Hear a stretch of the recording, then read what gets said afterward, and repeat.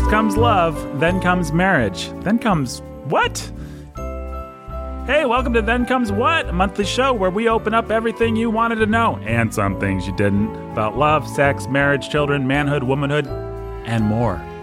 I, of course, Nathan Alberson, your humble and obedient host. That's Jacob Menzel right there. How you doing, Jake?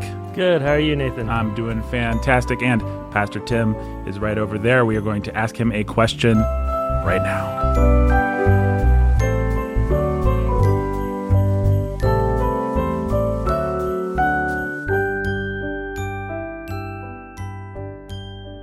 Hey everybody, welcome to Then Comes What. We have a special guest. We have Pastor Jacob Menzel and Pastor Tim Bailey, as always. We also have Associate Pastor of Trinity Reformed Church, Pastor Max Carell. Thank you for joining us today, Max. Pleasure to be here. And today we are going to talk about a question I'm super excited about, and I'm actually going to make a confession here. We are, I think it'll be helpful for people to know, we are redoing this episode. We did a version of this episode that we didn't like. We thought we can do a better job on this, actually. Yeah, and let me say that the problem was me. And I just shared with Jake and Nathan a text. I'd asked Mary Lee to listen to it when we got up this morning. And she sent me a text, and what she put into words is exactly how I felt about it. I just felt that I had done a very, very bad job and had not, I think the principal thing was that I was not sympathetic to the difficulty of the subject and tried to be a blowhard and bluster my way through it. And so I'm sorry about that. I'm sorry about the extra work it's caused you, Nate, and Jake. And it was my idea to bring David in because I think David often has more compassion than I do for the difficulty of being parents. Well, this is a tough subject. So let's get into it. The question is, how do you have the talk? How do you talk about sex with your children as a mother or father? I think for a lot of people, the question first is, when do you? Mm-hmm. Yeah. Because that will have a lot of bearing on how you do based on how old the child is, you know. One of the things that I said when we recorded this the first time is that I don't remember my dad having a talk with me. I remember multiple talks at various stages. I only remember one talk, and it was horrible. So why don't I lead out with that story? Because that was probably my only good contribution last time. So I was probably in 5th or 6th grade, and I had to drive with my dad every morning 4 miles to the end of the bus route for the school I attended, and went through farmland, and we were driving. It's probably 6:15, 6:30 in the morning, and we went by a farm on the right, and I looked over, and there was one cow with its 4 feet, on the back of another cow. And I looked over at my dad, and I said, "Hey, Dad, look, 2 cows are fighting." There was absolute silence. And the silence had the feel that it was a silence that should make me realize that I had stepped in it. And then immediately it hit me that they weren't fighting, Well, my father felt the pain of the moment, and he sort of managed to say, Tim, those cows aren't. And I didn't even he was going to say, those cows aren't fighting, but I didn't even let him get it out of his mouth. I just said, yeah, I know, Dad. Yeah, I know, And that was the only conversation that I ever had with my father about the birds and the bees. And that's how you shouldn't do it. I think people are terrified because they don't want to have these discussions with their kids, but if you have to have a motivation to do it, you have to realize your child, our children, are getting instructed in sex and in sexuality long before we even start being nervous about it. Yeah. And so I think, and Tim, you just said you were in 5th grade, something like. Mm-hmm. I was introduced to pornography at a birthday party in 3rd grade. Mm-hmm. Mm-hmm. And all the misinformation of our childhood starts very, very early. And it's a good motivator for parents to say, I don't want my child to get the wrong information, so I'm going to make sure they get the right information and preempt the strike, because the strike's going to come Yeah, I feel a little uptight you saying preempt, because I don't think we ever preempt, because sexuality, this is something I try to say over and over again to people, sexuality is life. There is no life without sexuality. The minute the child comes out of the womb, we recently had a grandchild born that they chose not to know the sex of the child before it was born.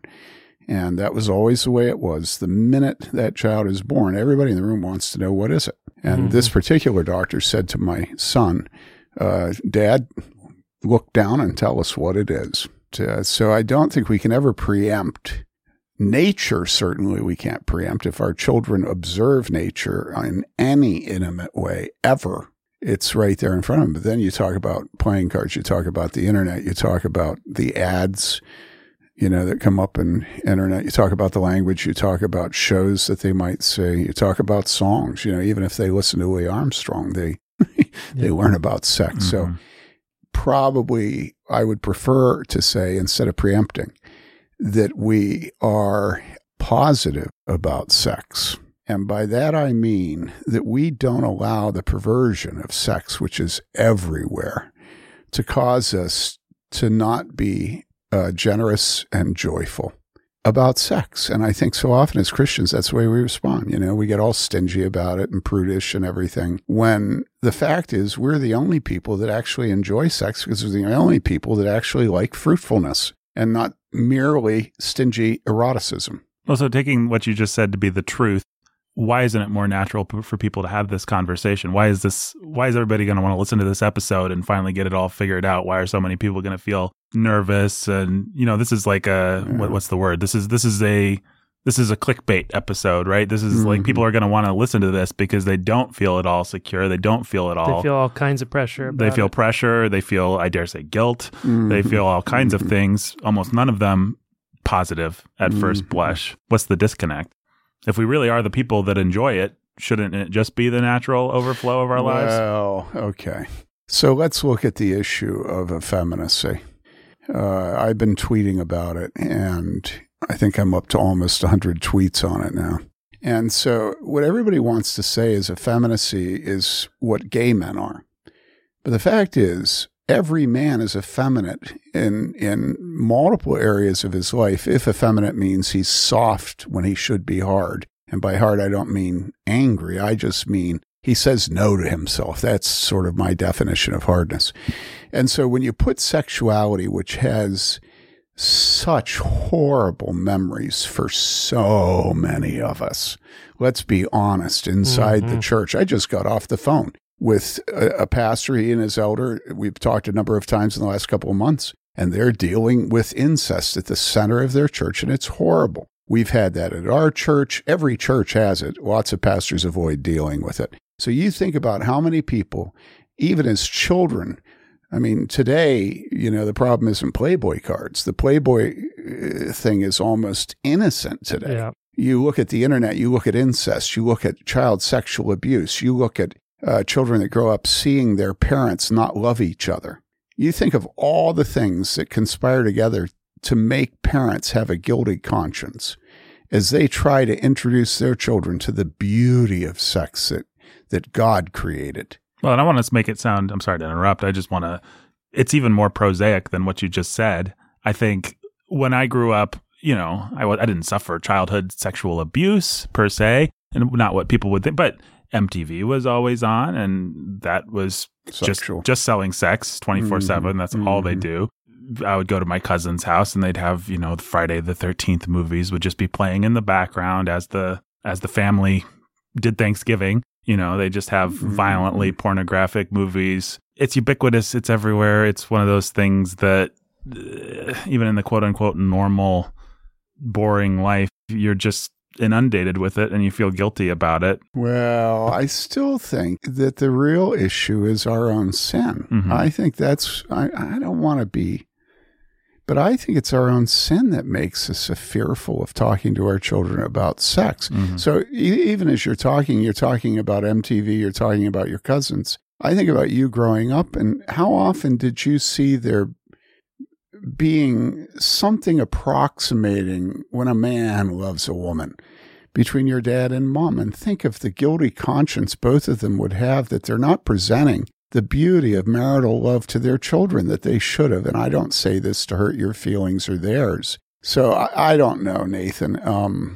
It just seems like very few things are as much influenced by our own sin as our ability to cast a vision for biblical sexuality and for the beauty of it and the glory of making love. I'm not sure why. It may be that nakedness is so central. It may be that rarely is a man as aware of the sort of guttural earthiness of his existence as this, and he's ashamed of that. I don't know. Maybe couples' parents are themselves in bondage to misinformation, and they don't know how to tell their children the truth. They think about sex as, and it has not been sanctified in their own lives, either through demonstration of being fruitful or just real commitment and love. And they've suffered, and as you said, with their own sins. If a man is still looking at pornography and he's married, he's still in bondage to a lie. And so how does that man have the freedom to go to his son and instruct his son in the realities of sexuality when he himself is still constrained by the lies that he's subject to? Yeah, he doesn't really believe in the beauty of it or the danger of it. And he is conflicted for sure, because he knows he feels his own guilt. You said the beauty of it. And I know that people are probably not going to appreciate us saying this, but I do not see any way of teaching our children about sex without having the entry point be fruitfulness. And I think a lot of parents would say, well, you don't need to get into that. That's for later, like when they're going to get married and deciding whether or not to use birth control. But if you don't teach sex as essentially being God having himself in the Trinity and having created a world, that fruitfulness is the very center of life for animals, for trees, for men and women.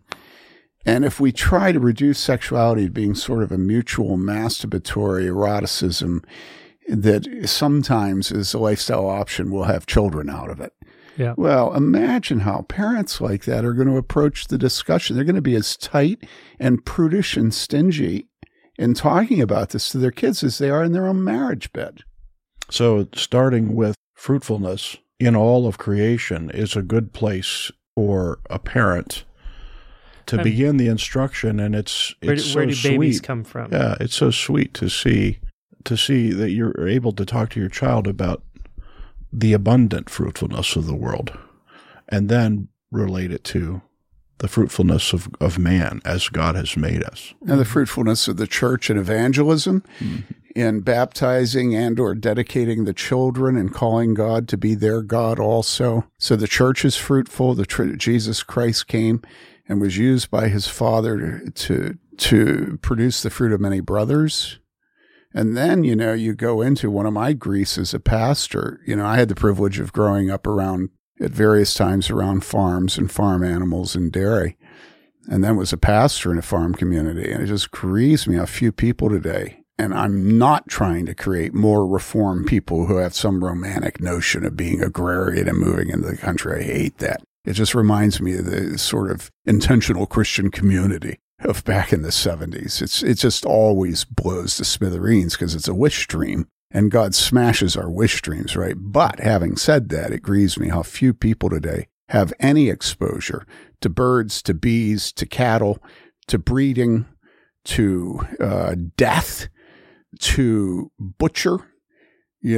Seeing the goats hanging from the ceiling of the milk parlor, and these Sicilian dudes with long knives in their mouth, taking apart the body and the carcass and then putting the intestines up to their mouth and blowing all of the you-know-what out of the intestine so they could use this as sausage casing.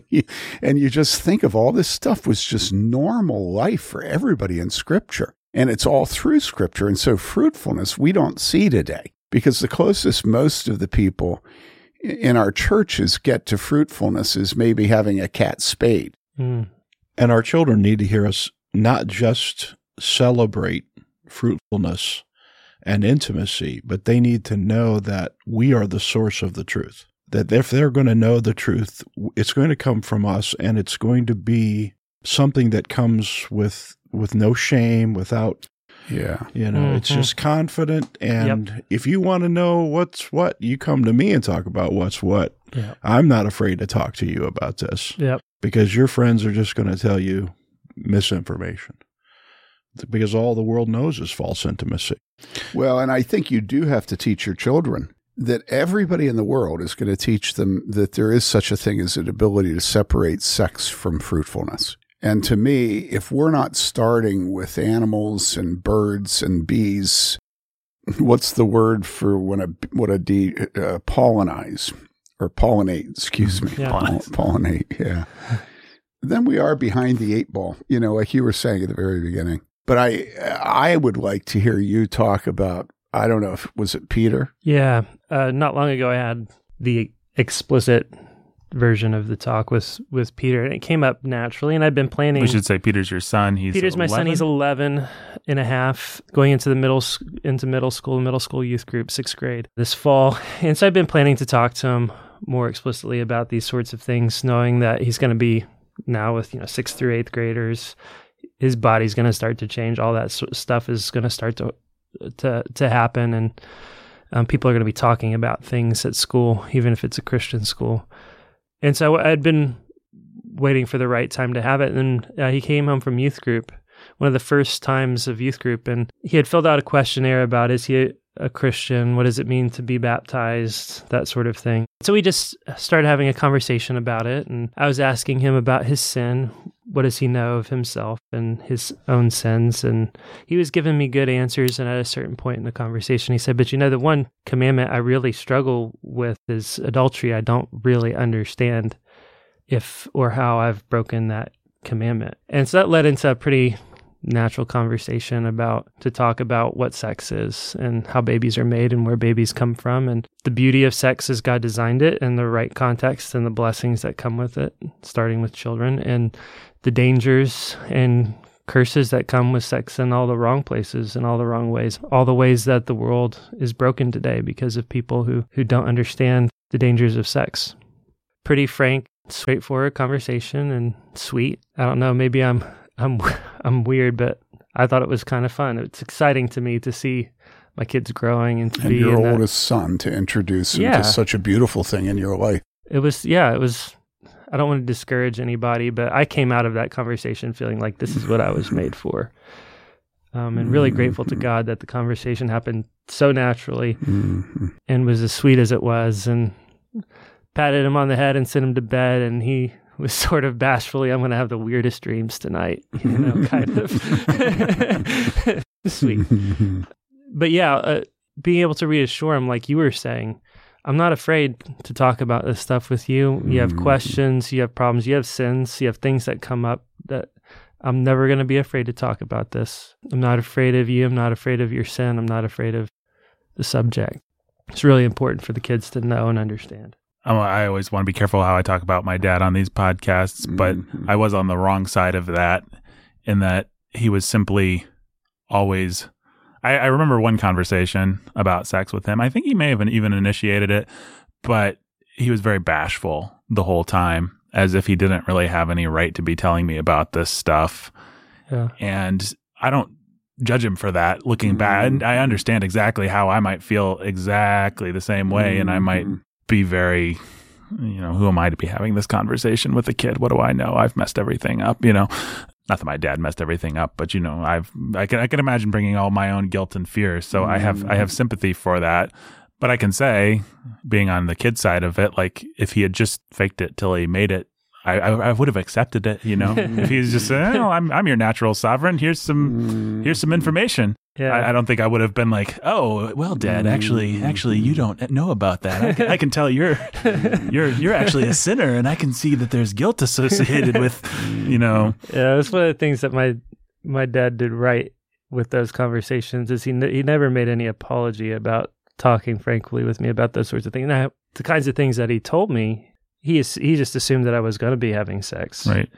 And so he was more concerned about STDs and stuff like that. Yeah. But at least the way that he approached it made me feel like I could talk to him about things.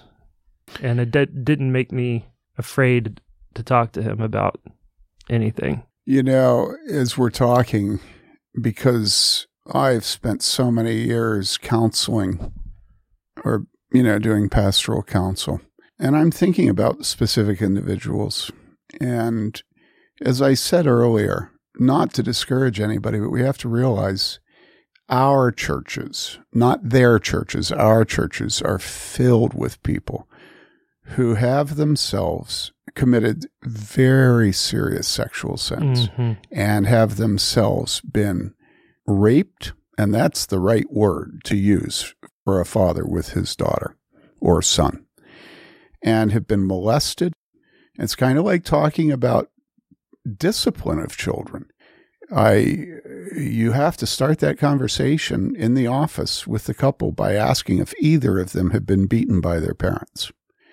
And I always ask that, and then I say, now, if you have, this is what I have to say to you. And I think in this conversation, we have to say, many of the people listening here will find they're all bollocksed up trying to talk about this because of sins that have been committed against them. I think about one couple where, she was molested when she was a little girl, and that kept her daughter from being able to grow up with the natural physical affection of her father because of the father being so fearful that he would set off bad memories on his wife's part. So the father was a perfect gentleman. He was not in any way abusive, but there was a distance that was created because he didn't want to cause his wife to be afraid that he would be the kind of father her father. Are you all with me? Yep. And so I think we have to address fear here because I think fear is such a huge part of Christians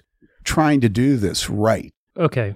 Anybody who's afraid is afraid, even coming into the conversation, man, am I going to do or say something that's going to make things, am I going to open my kid up to something that's going to make things worse? That's good. Yeah. That's and right. so there is the very real fear that in having this conversation with my fairly innocent 11-year-old son, I'm going to awaken things in him or cause him to be curious about things that actually make having the conversation more dangerous instead of less dangerous for him. Then there's the pressure of, man, if I'm going to have this conversation, I'm going to overcompensate and just hammer,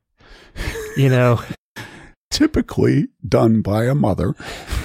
That mistake. Absolutely. And then create this sort of taboo with the allure of the forbidden around it, around sex, that keeps it from being something that you can actually just talk about and treat like this is the way God made the world and it's beautiful. And also dangerous, like everything else. Like cliffs are beautiful and dangerous, like waterfalls are beautiful and dangerous. Firecrackers. Well, would you start with your first one, and can somebody explain, because I deal with that all the time in preaching. We had a couple leave this last week, and somebody that knew them said they thought they left because I spoke to the parents at the end of the sermon about how when your children become sexual at the beginning of puberty, that they need you to go to him and explain to them that the Christian life is a battle. And that's when the wife actually got up and left the sermon. So what is the answer to the first fear that we have? Well, it's difficult because on the one hand, the whole world is screaming to us all the time about sex, and teaching our kids, never stops catechizing our kids about sex. That's a good image. Right? Yeah. And so, I mean, that's what it is. That's what our movies, everything is catechistic. It's teaching our kids about sex. And we have to, the Bible does warn us against not even mentioning the things that are done in secret, right? There is a way that, or Galatians, be careful when you go to warn somebody about their sin lest you fall into it. There's a sense in which when we talk about sexual sin or sex in general, that we're opening ourselves or anybody else up to bad things. And it's just a dance, I think. It's very difficult to discern what to do and when. It may be a little hard to talk about because the other thing that's true is that every kid is different. What they know, what they understanding, their self-awareness is different. Yeah, but let me push this a little bit. Again, isn't it true if we had all grown up on a dairy farm that our wives would not be having hissy fits that maybe one of their kids would see the cows doing it in the pasture? Right? Yeah, we would be able to treat it as prosaic to a degree. And so go back to the issue of us having talks with our kids. I'm not sure how I feel about it. Because it almost sounds as if you think we shouldn't do it. No, based on what you just said. that's not what I think. What I really think is that at the end of the day, we have to have, and this is why people get up in knots about it. I think we have to have clean hands and a pure heart. I think that we have to have a good understanding, a healthy understanding of sexuality ourselves. We need to not be coming into these conversations with our kids with our own lusts being sparked on the one hand, or our own fears ruling the conversation. Yeah, but hold on a second. Yeah. So you look at an example where a little girl grew up being raped by her father, okay? And this is all over the place. Don't anybody listening think that you don't know anybody like this. Don't ever say that to me, because it will just irritate me and irritate my wife even more because of how much of our work we do with situations. Now, what about that person? How do they ever come with clean hands? How do they ever lie in bed naked with their husband and feel clean? Yeah. Well, that's a big question. But the thing that I thought when Jake said, did I corrupt Peter in some way, is, yeah, probably. Do you have faith for it or not? He has his own internal corruption, right? Where the law comes in, sin comes in. Do you have clean hands in this issue? No, you do not have clean hands. One way or another. I mean, this is a topic. There's just an infinite amount of ways it can go wrong. Well, that's exactly right. That's right. And you know, not getting off the railroad tracks is a decision too, right? So there's the dangers of never taking those risks, and knowing when to take those risks with your kids, and knowing that, this is. But you don't have the option to tap out, though. If you tap out, then the world just takes over. One way or another, your kids are getting catechized in sexuality. Right. So it's not like there's this option where you don't do something. To not do something is to do something profound. Exactly. Well, there's truth, and there's confidence in it. Confidence in what you know, and confidence in what God's word says, the reality, the truth of how we're made. But then there's also faith that you have to address all of this truth with your children in your own heart, knowing that you're, as you said, Nathan, somebody said, knowing that your child has a corrupt heart. Yep. Mm-hmm. And that you have to present the truth to them. The great thing is, it's their father or their mother that's presenting this truth. And it's amazing that carries more with it if you have a good relationship with your children than the entire world. Yep. And yet many people listening to this, as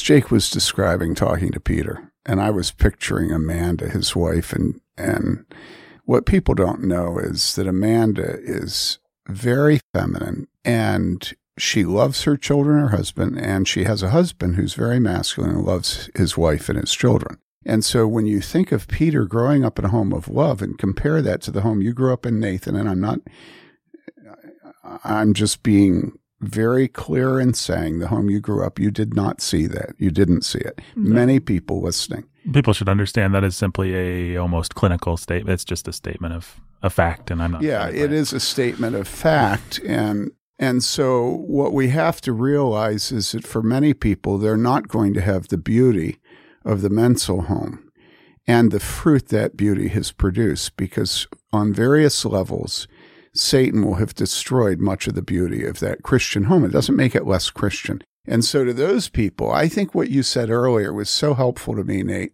because you were talking about how sin, the law increases sin, okay? The law exacerbates sin. The law causes the opportunity for a mother, now listen to this, for a mother to have even more fears about the souls of her children than she had before the conversation.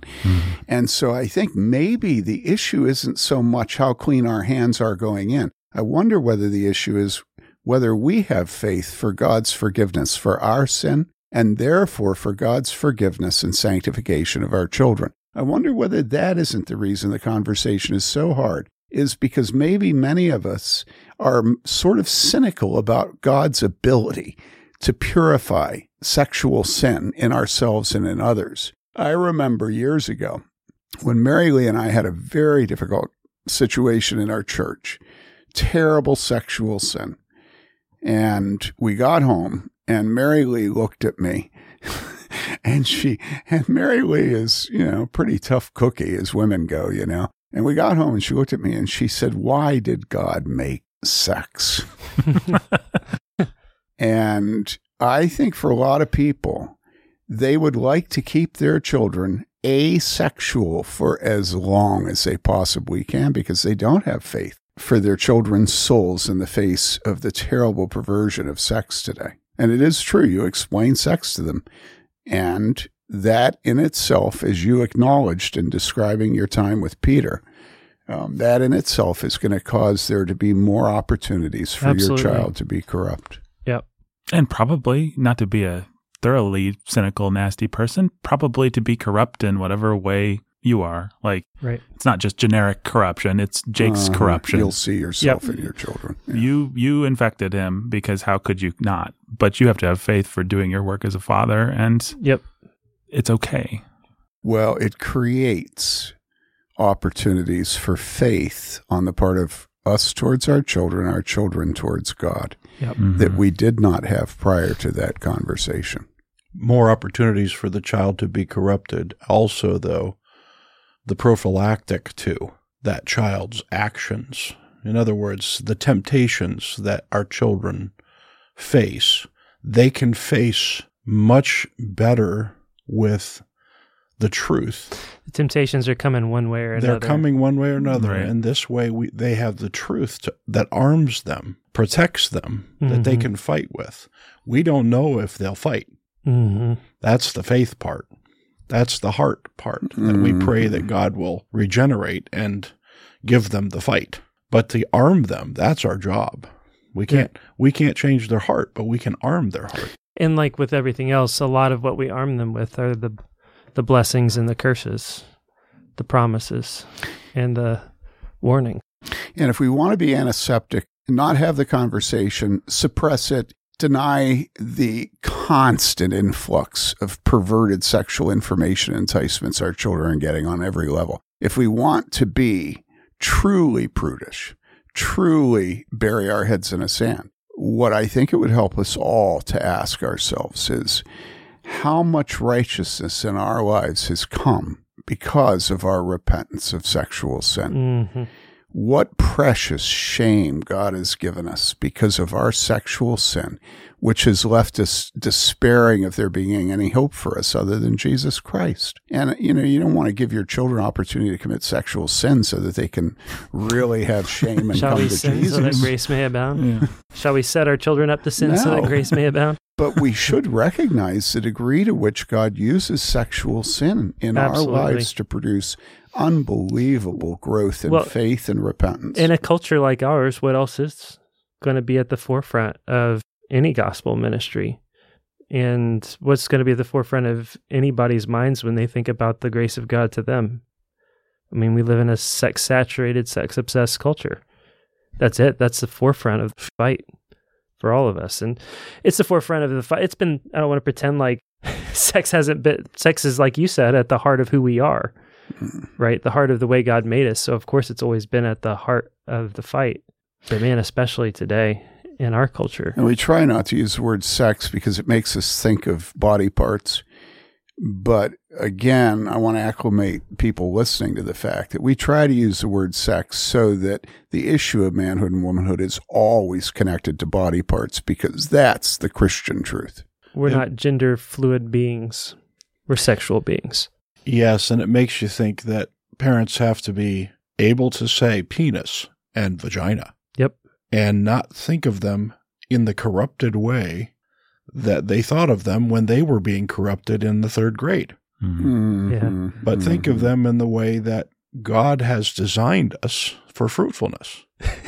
So, Which takes faith to say the word penis for some people. It's weird, but well, it does. it's not weird, really. But it's the reality of how you're going to talk. Finally, you're going to talk very specifically to your children, and they have to hear the right terms, and they have to have an understanding of it, and it has to be. But it's beyond clinical. Right. because it's spiritual. I'm thinking about working with your son, and I hope everybody does better job than I did working with my sons. But anyhow, shout out to you, Joseph and Taylor. Even when you're working on most basic things like your lawnmower, you have a male and female. And that presents you an opportunity to explain to them that what if I was trying to screw this screw into this bolt and the screw turned into a marshmallow? How much success would I have? Well, that's when a penis is not erect. But when a penis is erect, then you have success in mating it with its female. And that's how God exchanges the different parts of human beings, the egg and the sperm, with each other. And those parts are to teach you something about what it means to be a man and a woman, which is a man is not much use if he isn't firm, and a woman is not much use if she isn't receptive. That should be part of our incidental conversation with our children when we're working together. It's not difficult. The whole world uses male and female. Well, you got the female, you got the male, You either have these conversations, what's the word? Organically and incidentally and informally. And when you see a chance, take it. Well, how much is too much? How much is too much? What?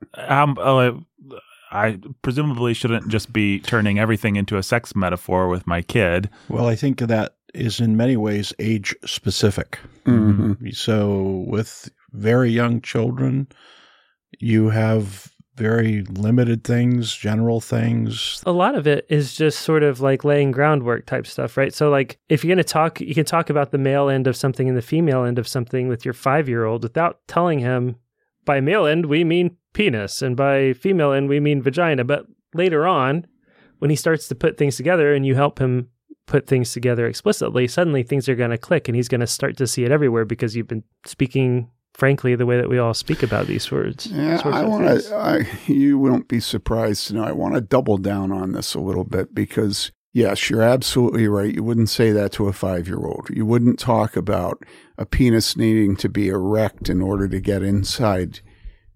And yet, one of the mistakes I see parents making all the time is that they have a 16-inch softball served up to them. Yeah. They're at the plate. They have the bat, and they never swing. They feel like you have to be dealing with a perfect situation at a perfect time with all the kids having had the proper nap. Right. In order to instruct them or discipline them. Mm-hmm. The same thing's true about sex. Look, God provides all kinds of examples. And to me, a good example is a nut in a bolt. You are presented by God throughout your home, throughout work, throughout vacations, with a panoply of opportunities. I think the thing that people have trouble with is the specificity. Mm-hmm. Yeah. And at the right time in your child's life, they need specificity. Yeah. And the reality of training your son, I mean, okay, new word, training your son so that he understands an erection. Is that wrong to do? I mean, he's going to have one, and he's going to wonder what in the world is going on. Mm-hmm. And for you to use and understand that opportunity to teach your son so that he's not thinking to himself, what is wrong with me? Yeah, one of the things I wish I had known more about when I was raising our children is the importance of making them see their body parts as teaching them what they are to be as men and women. I just think that's a foundational truth that God has given us. It's visible in the tiniest children in the bathtub. Children are much more aware of that difference. They want to know why he has that and I don't have that. It's natural. All the children ask it. And so we need to take these opportunities and not be psycho about them. Just be matter of fact about them. But I think being matter of fact about it, not being ruffled, not grabbing our skirts and not coming down with hammers is really the right approach. Yeah. Remember that Augustine says that being a child is agony. Mm-hmm. And it's because you never stop working to instruct, to discipline, to exhort, to encourage, and sex. You just don't lose opportunities. Yeah, so in the full scope of all of our discipline, teaching, and instruction, we just can't lose the opportunities to talk to our kids about sex and sexuality. It's not something that... How pervasive is sex and sexuality and the lies concerning it? How pervasive is false intimacy? How pervasive are these things in the world? And are we just going to say, well, we can't really talk about that? It's ludicrous to think, as you were saying earlier, if our children are being catechized constantly with perversions. And that's such a good way to put it. The world never stops catechizing our children in their religion, which is the unorgasmic life is not worth living. It's interesting. Spurgeon had people complain to him about preaching against fornication. And I remember this. You remember this? Well, no, I wasn't there personally. I hear this story, or I hear this same line, and I've heard it attributed to Luther and all kinds of different people, and it's fornication subbed in and out. I want to track down the real original source. So you've looked for it and you haven't found it. No, I've heard it, all kinds of things like, why do you preach the gospel every week? Well, when you walk in here and start believing it, and that's attributed to Luther, and then fornication. Well, Luther would have said that, and it may be because it's so maybe constant. Spurgeon just... It's so constant for pastors to have certain people in their church that think that they do a better job of choosing the food that the congregation eats than the pastor, the shepherd. Yeah. What is the Spurgeon line? Well, the Spurgeon line I've always heard is they complain, and I'm sure it was a woman, that why do you preach so much about fornication? He said, well, when you stop doing it, I'll stop preaching about it. Mm-hmm. And I think about that all the time, not the Spurgeon quote, but I think about that all the time preaching because, we often do have homeschooling mothers in our church listening. And I am aware of the degree to which homeschooling mothers have their reason to exist bound up with protecting their children from all the evil influences of the culture. Yeah. But those evil influences, I remember one homeschooling mother calling from a church I'd spoken at the previous year at a conference, and she said, she called my wife and me one night from across the country. She said, I found my teenage boy in the room with our daughters last night. So immediately, Mary Lee and I started asking diagnostic questions. They didn't have a pastor at the time. They were without a pastoral call at that time. We asked about their marriage. We asked about their husband. We asked about computers. We asked all these diagnostic questions. Finally, we got to asking her about her childhood. And it turned out that she and her sisters had basically been involved sexually with each other. And I mean, this didn't come out until a lot of the diagnostic questions were asked. And at that point, I stopped the conversation. My wife was actually the hound dog that pulled it screaming into the open. She was the one that saw a tell in a certain give and take in that. And I said to her, I said, here you are, so determined to protect your children from evil influences from the outside. But as it turns out, the evil influence in your home is yourself. And you are the one that has corrupted your home. And later, she actually said to us, well, I thought a lot of kids, growing up that they experiment with each other sexually and stuff. And so she has had a terrible sin become normal to her. And now she wants to know why her children are doing the same thing, right? And I think about this all the time while I'm preaching, where if I raise the issue of sexuality, specifically lesbianism, homosexuality, LGBTQ, whatever, I'm aware that there are parents, and particularly mothers, who are uptight about that and think that I am going to scandalize their children, that I am going to cause their children to become homosexual, right? And yet the same mother, you go to Sam's Club in Bloomington, and guess what? You're in line next to a lesbian couple who's like doing PDAs, and it looks as butch can be, is a complete assault against everything that is good and right and beautiful that God made sexuality to be. And that mother will not have any awareness and will not think her son has any awareness of what he's standing next to and what's going on right next to him. So I want to really push on this issue that what you have said, and David, what you have reiterated is there is no place where our children aren't sexual themselves, and there is no place where they are not being catechized. And so we don't live in the Garden of Eden.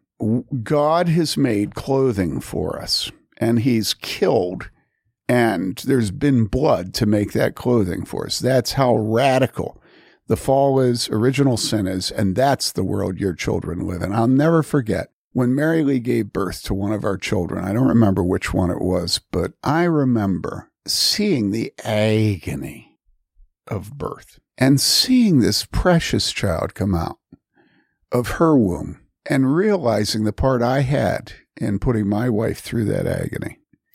And then all of a sudden, I remembered this line from Lucretius, who I've never read, but I know the line. And Lucretius says that the wail of the newborn is mingled with the dirge for the dead. And I realized at that moment that birth and death are two sides of the same coin. And that when we make love to our wives and our wives give birth, our wives die to give birth to a child. They shed their blood. It is horrible, the pain of childbearing. Don't let anybody. God said it. It's true. But then even as the child comes out, immediately as a father, you have wash over you all of the battles against sin. You're not sitting there thinking, he'll fall and skin his knee. What you're thinking is he is going to have to face his own depravity. And this is human nature. And you have to have faith for this from the moment of birth there with your wife. It is an act of faith to have children and to make fruitful love. And that's the reason why we try to contracept it. We try to limit it. We try to sterilize the marriage bed. And so, look, if you've had children, you're a sinner, your wife's a sinner, the child is going to be a sinner, and we have to have faith for sexual sin if we are going to have children, okay? And there's no way to escape it. We have to live by faith there too. It's hard for a mother who thinks that they have protected their children from everything possible, every possible threat, to then come to the realization that the biggest threat to that child is their own heart. Mm-hmm.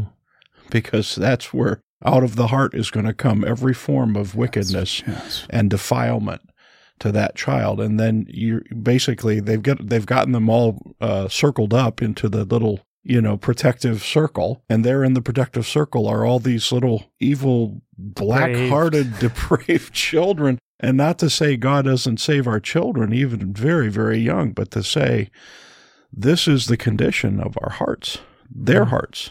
And when you think of how blind so many of those mothers are to the terrible wickedness of pride that they have inculcated that child in, even at the same time as they resent the preacher from ever mentioning homosexuality in the pulpit. It's just perverse. The fact is we pass on our sins. It's not just Adam that passes on his sin to our children. We pass on our sins to our children. Yep. And we have to have faith that God will be merciful to our children. This is why when my sons, I didn't do this with my daughters, I don't know why, but when my sons became adolescents, reached puberty, I would take my hands, put them on their shoulders, look at them in the eye from about 3 inches away, with straight could be. I'd look them in the eye and I'd say, Joseph, I know that you are a terribly wicked man, and I want you to know I love you. And I think it's so important that we have faith for our children's sin. How can you grow up today in our world if your father doesn't have faith for your sexual sin? And I wouldn't say anything about sex. That's what he was thinking. Oh, well, it certainly couldn't be, yeah. Well, I want to tie some of these threads together. We were talking at the beginning about fruitfulness and modeling fruitfulness. What does, because I still think for some people that are listening, some of this might all sound a little bit like an abstraction. What does a happy, fruitful home look like? What are a mother and father to model for their children sexually? The other day I was out on our back deck. We have a hummingbird feeder, and I watched a hummingbird fly around over to one of the flowers and poke inside the pistil of the flower to try to get some of the nectar. And I think really, again, sex is everywhere. And we have to take advantage of those opportunities to show them that God loves to create new life. Acorns, the acorn doesn't fall far from the tree. Rain, spring, April showers bring May flowers. Bumblebees, the death of the bees across the United States and the havoc that's wreaking on crops. So I don't want us to lose the opportunity to be completely disconnected from the marriage bed and daddy and mommy when we first begin to teach these things, okay? Because when you start talking about your father and mother, there's a certain tension that comes into parents in dealing with it at that point. But I don't know what to say about it, because I tried saying it last time. My wife said that she thought what I said wasn't any good, and so I don't have any confidence on this. But do you mean when the parents are living themselves in front of the kids? Yeah. Well, you think about parents living, their child should always see the parents affectionate. And when they're a little child, they may not register that they're observing, but they are. And then they get older and they giggle.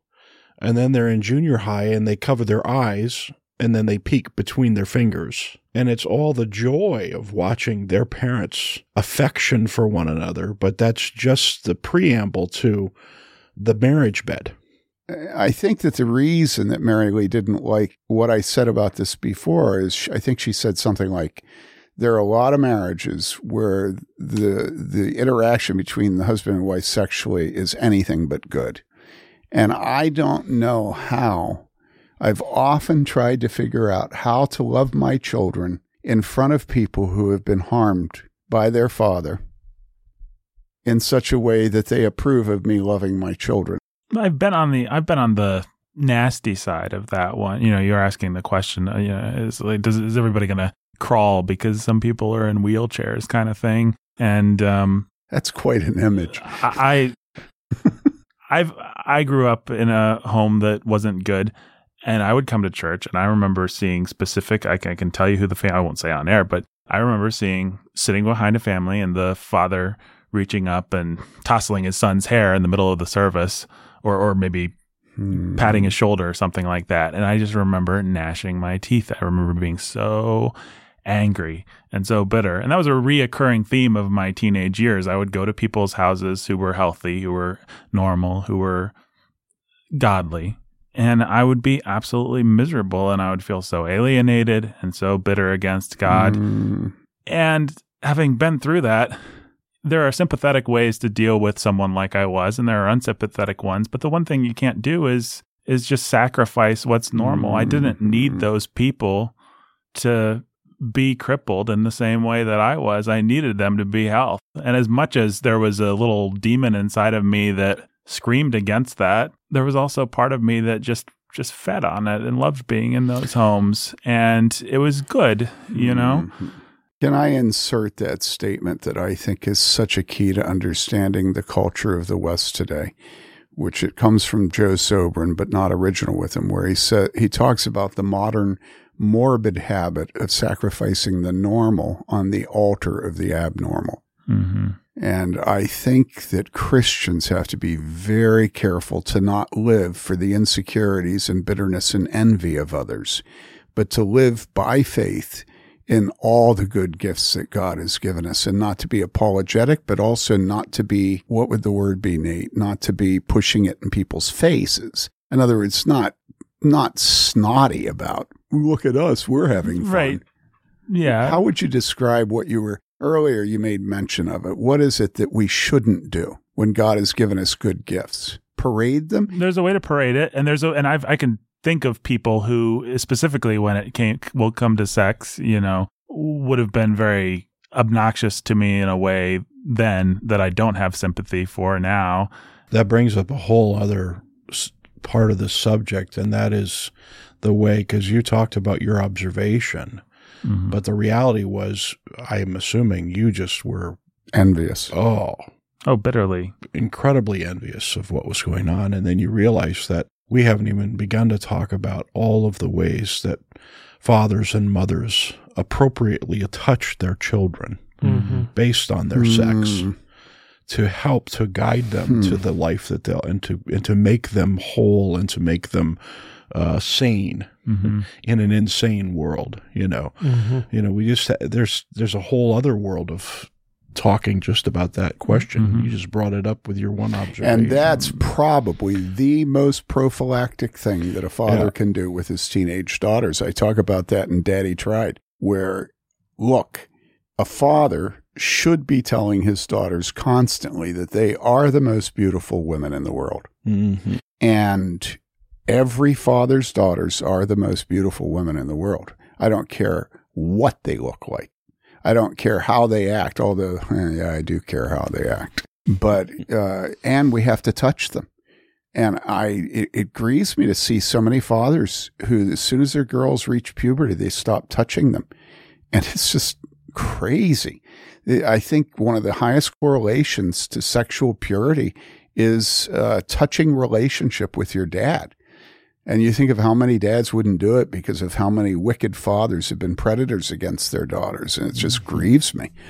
You don't sacrifice the normal on the altar of the wicked. So what is the normal when it comes to touch? What kind of touches are we talking about? Well, you can't, in our home, you don't ever have your daughters in their panties or their bras, ever. That's for the bathroom. That's for the bedroom. We have a rule that you didn't keep your bedroom door shut, and it opened into the common area. And it's very possible for girls to grow up into women and not to ever have their father. I never have seen any of my, how many do I have? 2, 3. I've never seen any of my daughters in a bra or panties. Never. I want to start by saying there are very clear steps that you have to take to guard your home. You do not use the bathroom without locking the door or having it shut. You don't want your brother coming in on you. Those rules need to be very objective, matter-of-fact, calm, and fierce, okay? But then as far as touching is concerned, I honestly don't know how a father cannot be touching his sons and his daughters all the time. When we got done dinner, we'd fall on the floor before devotions. We'd tell stories. We'd laugh. We'd tell jokes. And if I had a child that wasn't touching me, I would say to that child, as a teenager, I'd say, you're not touching me. And I wasn't satisfied until they moved their leg enough that it just was brushing my calf.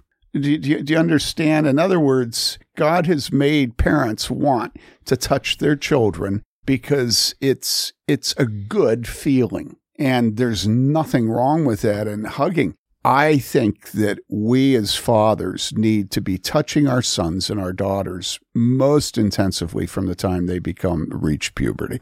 And I think the discipline can be touching. I think the love can be touching. After all, we're the ones that are going to kiss them and take their hand and give it to a man when they marry. Who gives this woman to be married to this man? So I don't know if that's helpful, but... How many times have you been at a wedding where that feels like the first kiss that's happened? Yeah, I know. It's so awkward. And when you're doing the rehearsal... Yeah, you have to tell the dad. It's so awful. And it's super awkward. It's so awful. And your happiest weddings are when the dad cries. Even at the rehearsal, he'll just cry. Mm-hmm. Especially with our teenage daughters as father. The reality of why they need to find themselves secure with us. Because if they don't find themselves secure with us, their desire for touch is going to be taken somewhere else. Their desire for intimacy emotionally, their affirmation is going to be taken somewhere else.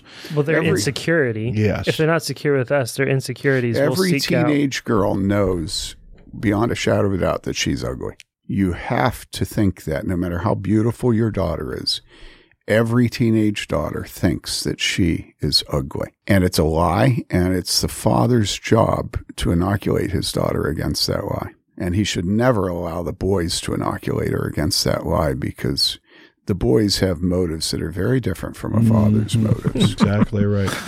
If I may put it that way. As it happens. As it happens. I mean, what would you say?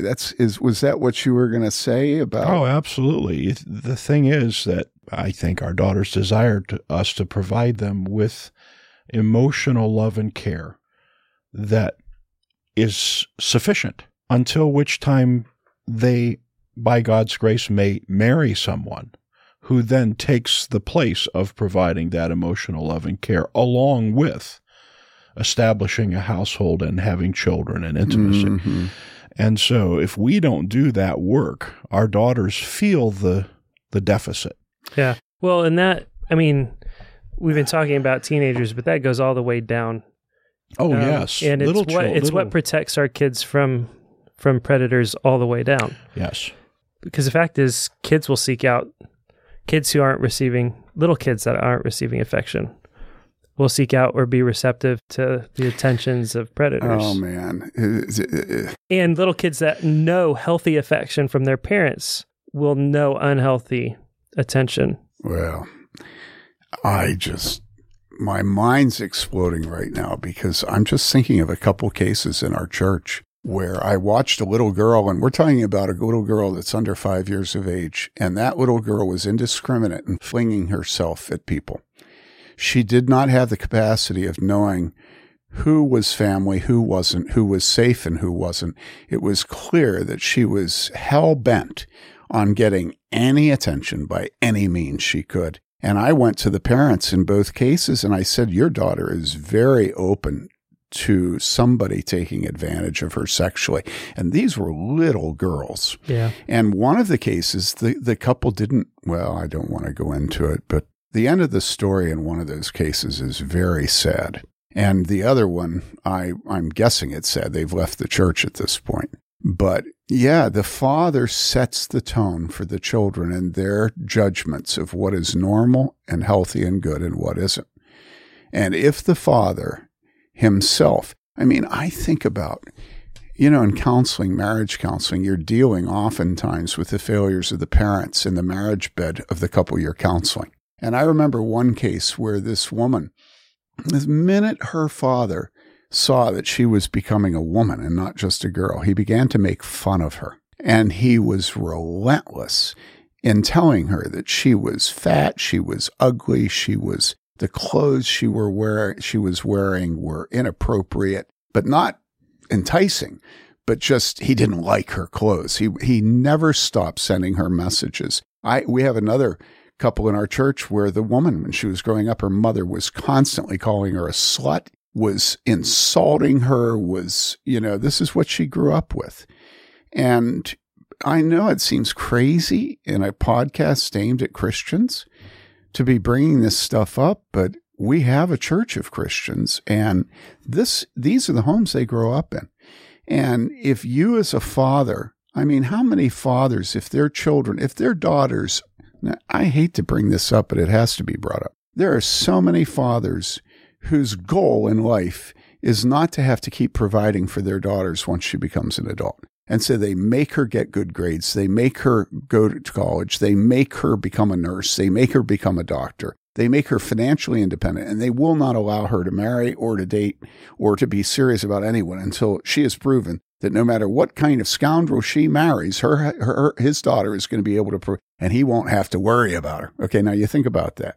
Well, those fathers don't just make them get established in a profession and put off marriage and fornicate. Often those fathers are very happy for their daughters to fornicate as long as they get established in their profession. We see this at IU, okay? But those fathers also will do something that's equally wicked, and that is those dads will make comments about their daughter's appearance that are devastating to their daughters. And they might be a very, very cagey comment. But you look at the mother's face and she knows exactly what her husband is saying to her daughter. And a lot of times it has to do with things like pimples and like weight, where a father is afraid that his daughter putting on weight is going to make her unmarriageable. But his goal is for his daughter to get married and to produce grandchildren. And so this is part of sex. This is part of that question, the birds and the bees. And we as fathers, I don't know how to say it because it's one of those things that's so horrible when dads do it that you don't even want to talk about it. You don't want to even see it when you see it. But no father should ever rob his daughter of confidence in her beauty. And it's so horrible when fathers try to live through their daughters in a way that vicariously, aspirationally, that they want their daughter, instead of being the joy of their life, their daughter is a means to an end. Do you want to say anything about that? Maybe it shouldn't be talked about. I don't know.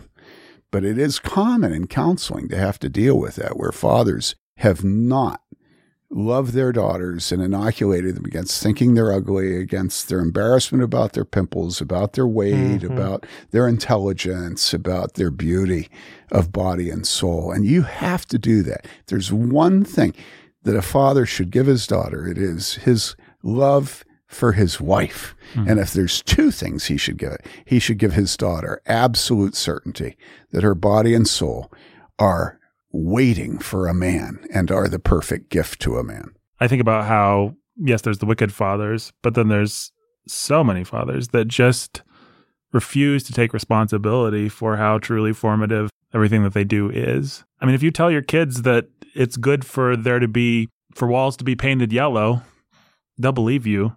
And the reason that this is so striking to me is because I've been married for 2 weeks now. And right on. It's like every single fight, every single negotiation, every single thing that we have to figure out is the product of something that was programmed into us. And I'm not talking about deep psychological truths. I'm talking about Meredith thinks that meat should be burned, and I think that it should be rare. And there's just a million things like that. And some of them are deep and psychological and all this, but a lot of them are just prosaic things. But either way, it's like she's approaching the world with one set of assumptions. I'm approaching it with another. We both just assume that this is how the world works because it's just built into us. So go back to the responsibility thing and open that up. I think what you're saying is a father is a father. A father, whether he likes it or not. That's right. He creates He's the world. only ever a good father or a bad father, or like all of us, somewhere in between father. Kids key off what they're, it is, I don't know how to say it. It is absolutely inescapable because it's the way that God made the world. Mm-hmm. And so kids are just designed to key off of what you do. And so if you tell your kids that you don't care about them, for example, they will go through their life assuming that nobody cares about them because you were the primary person that should have, and you didn't. And they take as gospel what you tell them. What you communicate to them without words. Yeah, and I want to say something here. An awful lot of the responsibility of pastors and elders and older Titus II women in church is to make those fathers begin to care about their daughters. Mm-hmm. I can't tell you how many conversations I've had with fathers in our church where as their daughter reaches puberty, I say to the dad, this, dad, that, dad, the other thing, and I don't wait and have a family counseling session to do it. I greet everybody every Sunday, and I do it in that time. It takes about 30 seconds. You can turn to the side and say it to them. That's all it needs. It doesn't need you hitting on him for an hour for not loving his daughter. Hey, your daughter is beautiful, isn't she? And he'll look at me and beam, and he'll say, yes, she is. And then I say to him, how often have you told her that? Are you stopping touching her now that she has reached puberty? And then just a couple other exchanges, it's over. And the fruit. So we as pastors are fathers of fathers. Mm-hmm. And we need to use this time to help those fathers grow in their fatherhood. What I observe in these fathers so often is a kind of a shame or embarrassment, well, why would she care? Why would it matter that much that I thought she was fat? What, not that they would ever articulate it this way, but they kind of look at their feet and they just think, I don't have any influence over her. Yeah, she doesn't care what I think. I can give you 5,000 examples of why that's true.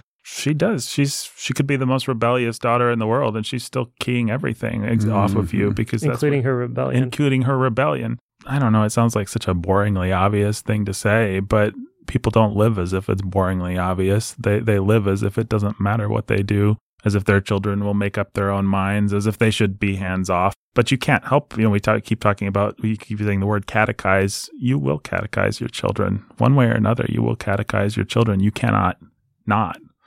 If you choose not to, then that will be its own catechism, Let's talk to mothers that are listening to this whose husbands are abdicators and weak.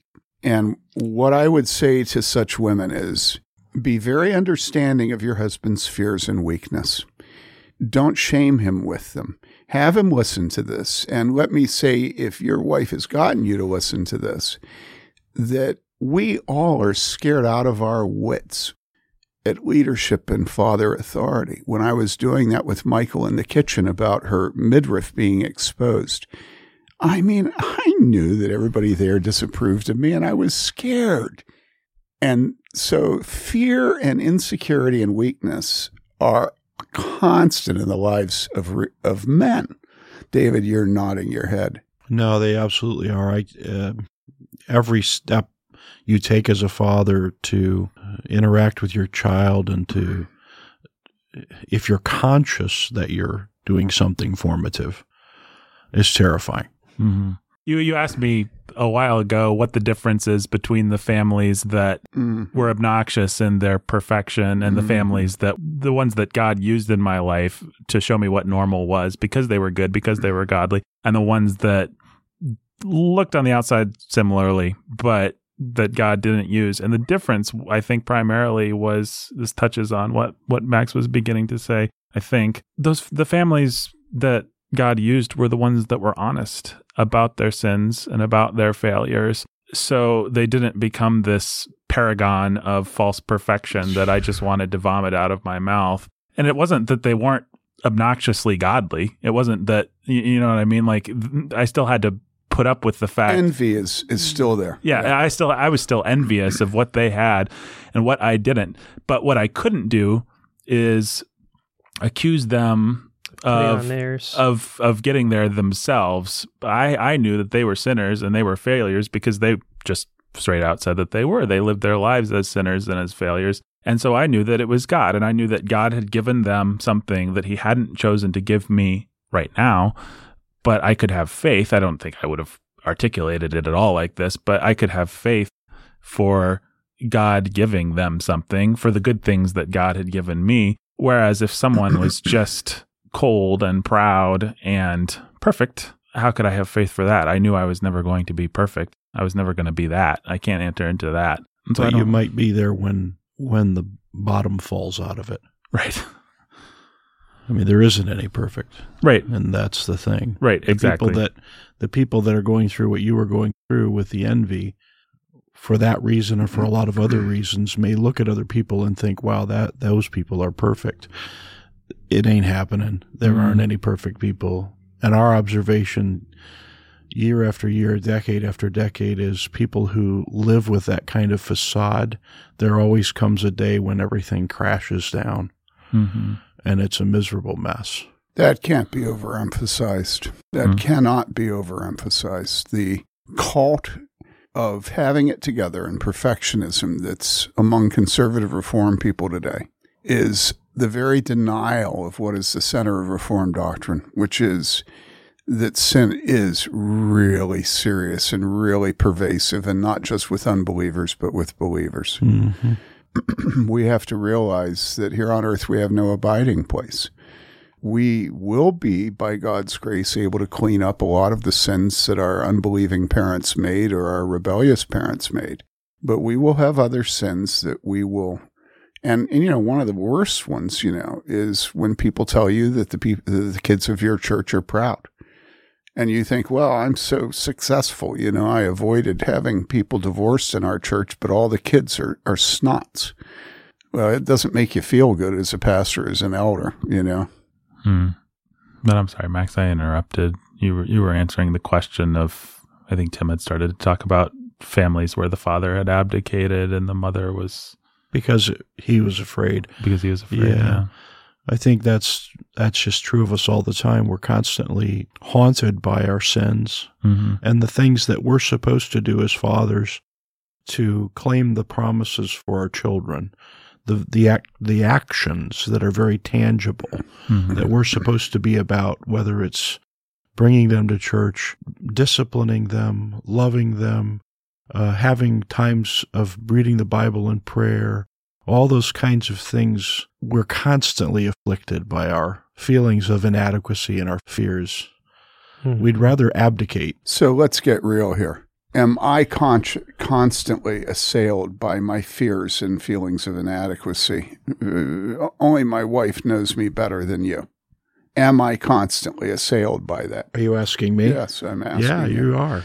Okay, so you ask me the same question. Am I constantly assailed by my fears and One of my inadequacies? principal callings in life is to comfort you and reassure you in your feelings of inadequacy. Now, I don't do that to parade our brokenness. That makes me puke. Let's get T-shirts made. But I do that so that people understand. When Joseph, my oldest son, reached puberty, I went to Tim Wegner, an elder in our church, you all know, and I was scared out of my wits. I mean, scared out of my wits.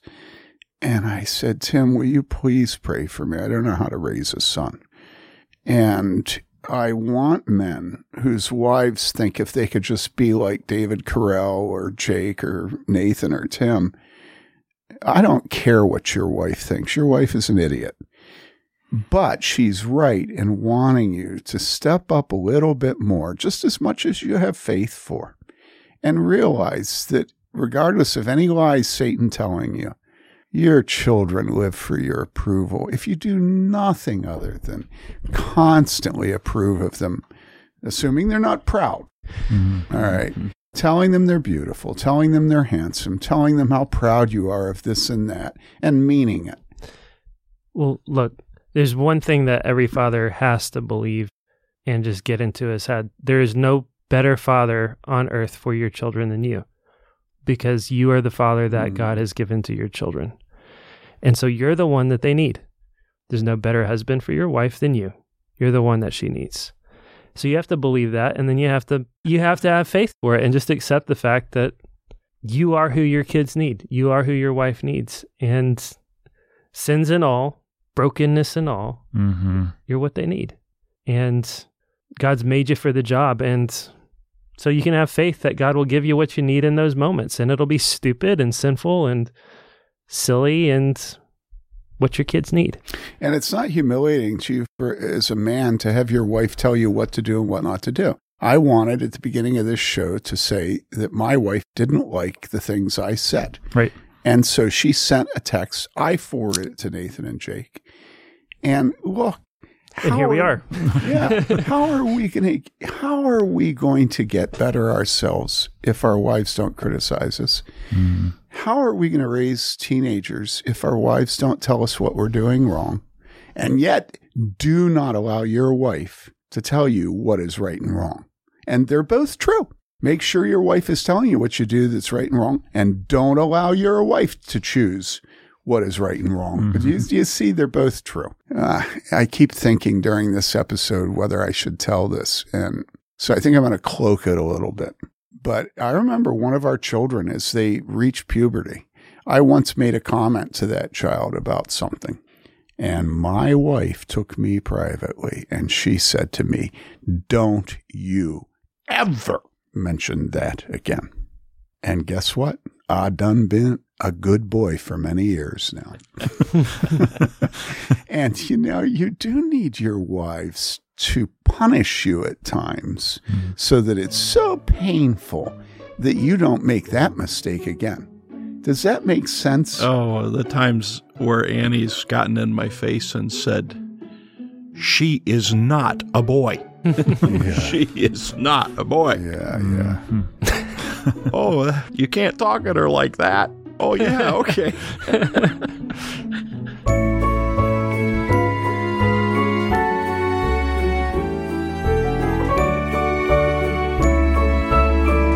Then Comes What was produced by Nathan Alberson and executive produced by Jacob Menzel and Nathan Alberson, as are all fine Warhorn products. You can send your questions to tcw@warhornmedia.com. That's T as in Tango, C as in Charlie, W as in Whiskey @warhornmedia.com.